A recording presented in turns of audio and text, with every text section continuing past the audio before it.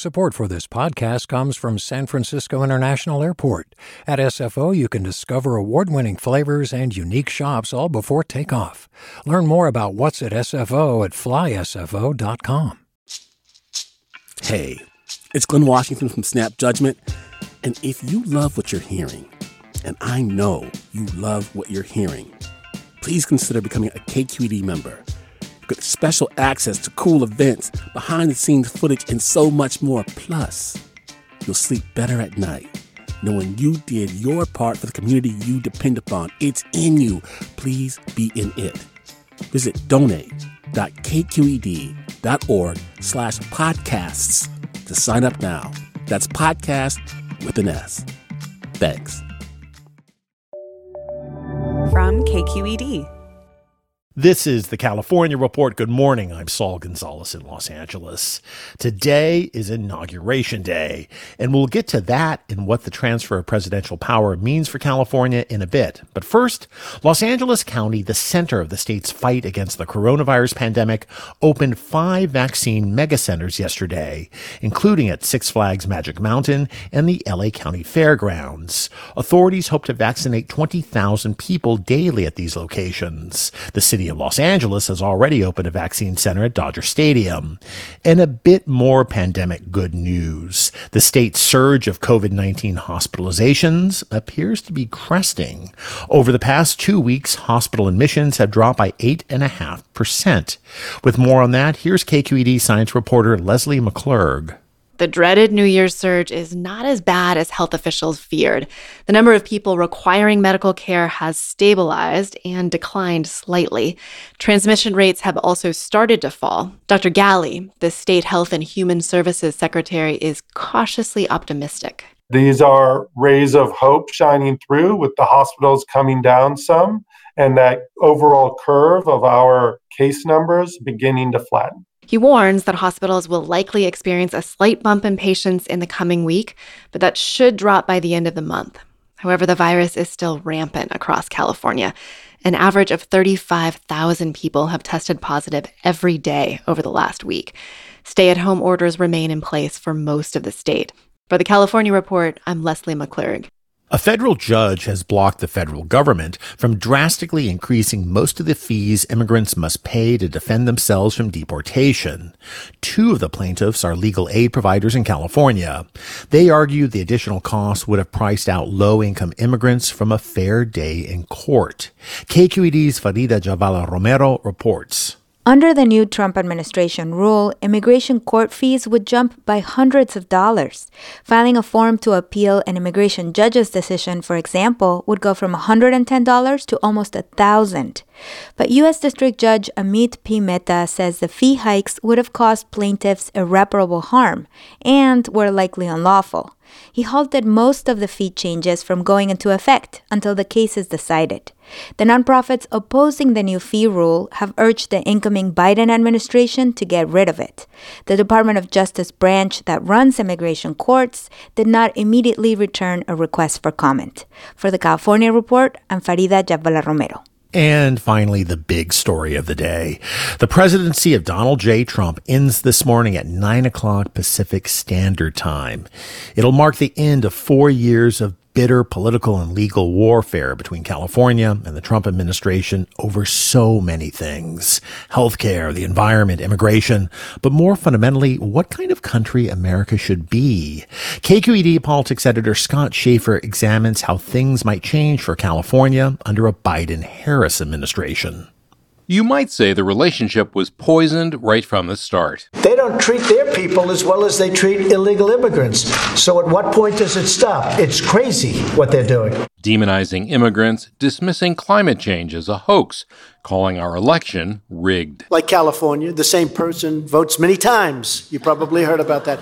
They always like to say, oh, that's a conspiracy theory. Not a conspiracy theory, folks. It all ends today. It feels like waking up from a nightmare, and not just the nightmare being over, but being in a beautiful dream. That's Los Angeles Mayor Eric Garcetti. He remembers how the Obama-Biden administration worked with cities. All the time they're reaching out. What's working in LA? What's working in California? How can we amplify that? How can we scale that up? Garcetti is looking forward to an administration that isn't constantly at war with the state. where we're told that we're, this evil outlier state. What we have now are people who know us. Jerry Brown was governor for 6 of Barack Obama's 8 years as president before Trump took over in 2017. He says while there is a big difference, it's not an open sesame to whatever you want. However, having a line of communication, it's better to have friends than enemies. In particular, Brown says it will make a huge difference having Biden embrace what California is doing on the environment, rather than fighting it in the courts. He's also hoping California will finally get federal support for one of his priorities, high-speed rail. To get the high-speed rail from Fresno, from Merced, and right up the line there to San Francisco. That's a real possibility. Brown, like Gavin Newsom after him, had to perform a political dance, criticizing Trump at times while also making sure the state got federal relief for wildfires and the pandemic.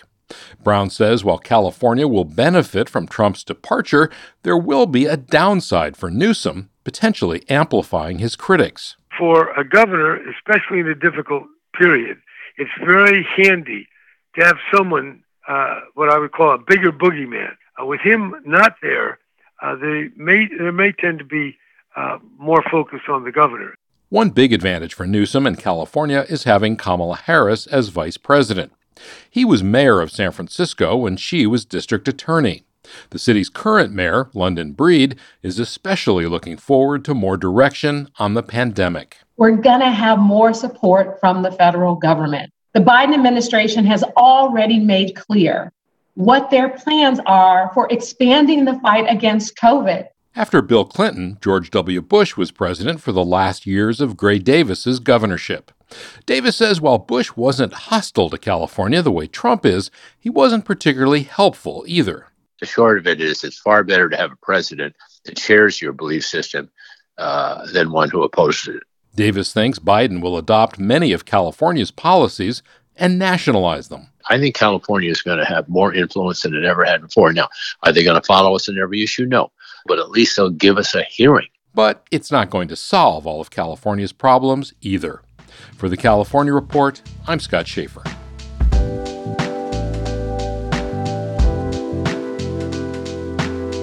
And that is the California Report for Wednesday, January 20th, a production of KQED Public Radio. Stay tuned to Inauguration Day coverage on your local NPR station. I'm Saul Gonzalez in Los Angeles. Thanks so much for listening. Have a great day and talk tomorrow.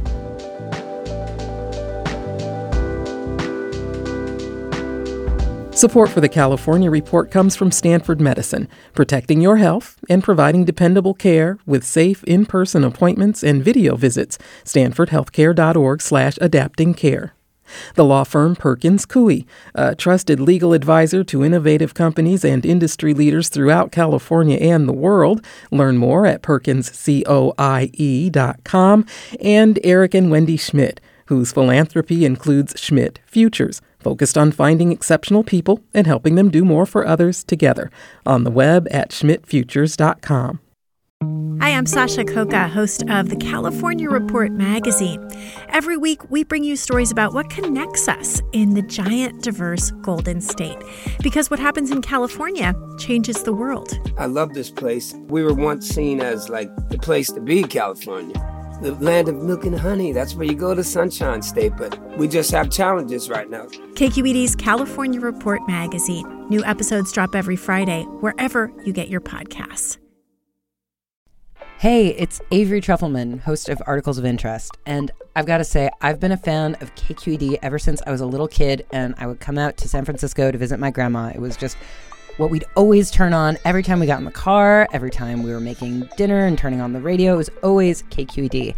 And then over the years, I've become a massive fan of KQED podcasts because this is local reporting at its best. These are answers to questions you've always wanted to know, interviews with exciting, unusual voices, necessary journalism, all told with love and care and artistry. And did you know that a majority of KQED's funding actually comes from members? It's just people like you and me supporting the programs they love, while also getting access to cool events, behind-the-scenes footage, and so much more. If you want to sign up and be a part of this amazing community, Visit donate.kqed.org/podcasts to become a member today. That's podcasts with an S.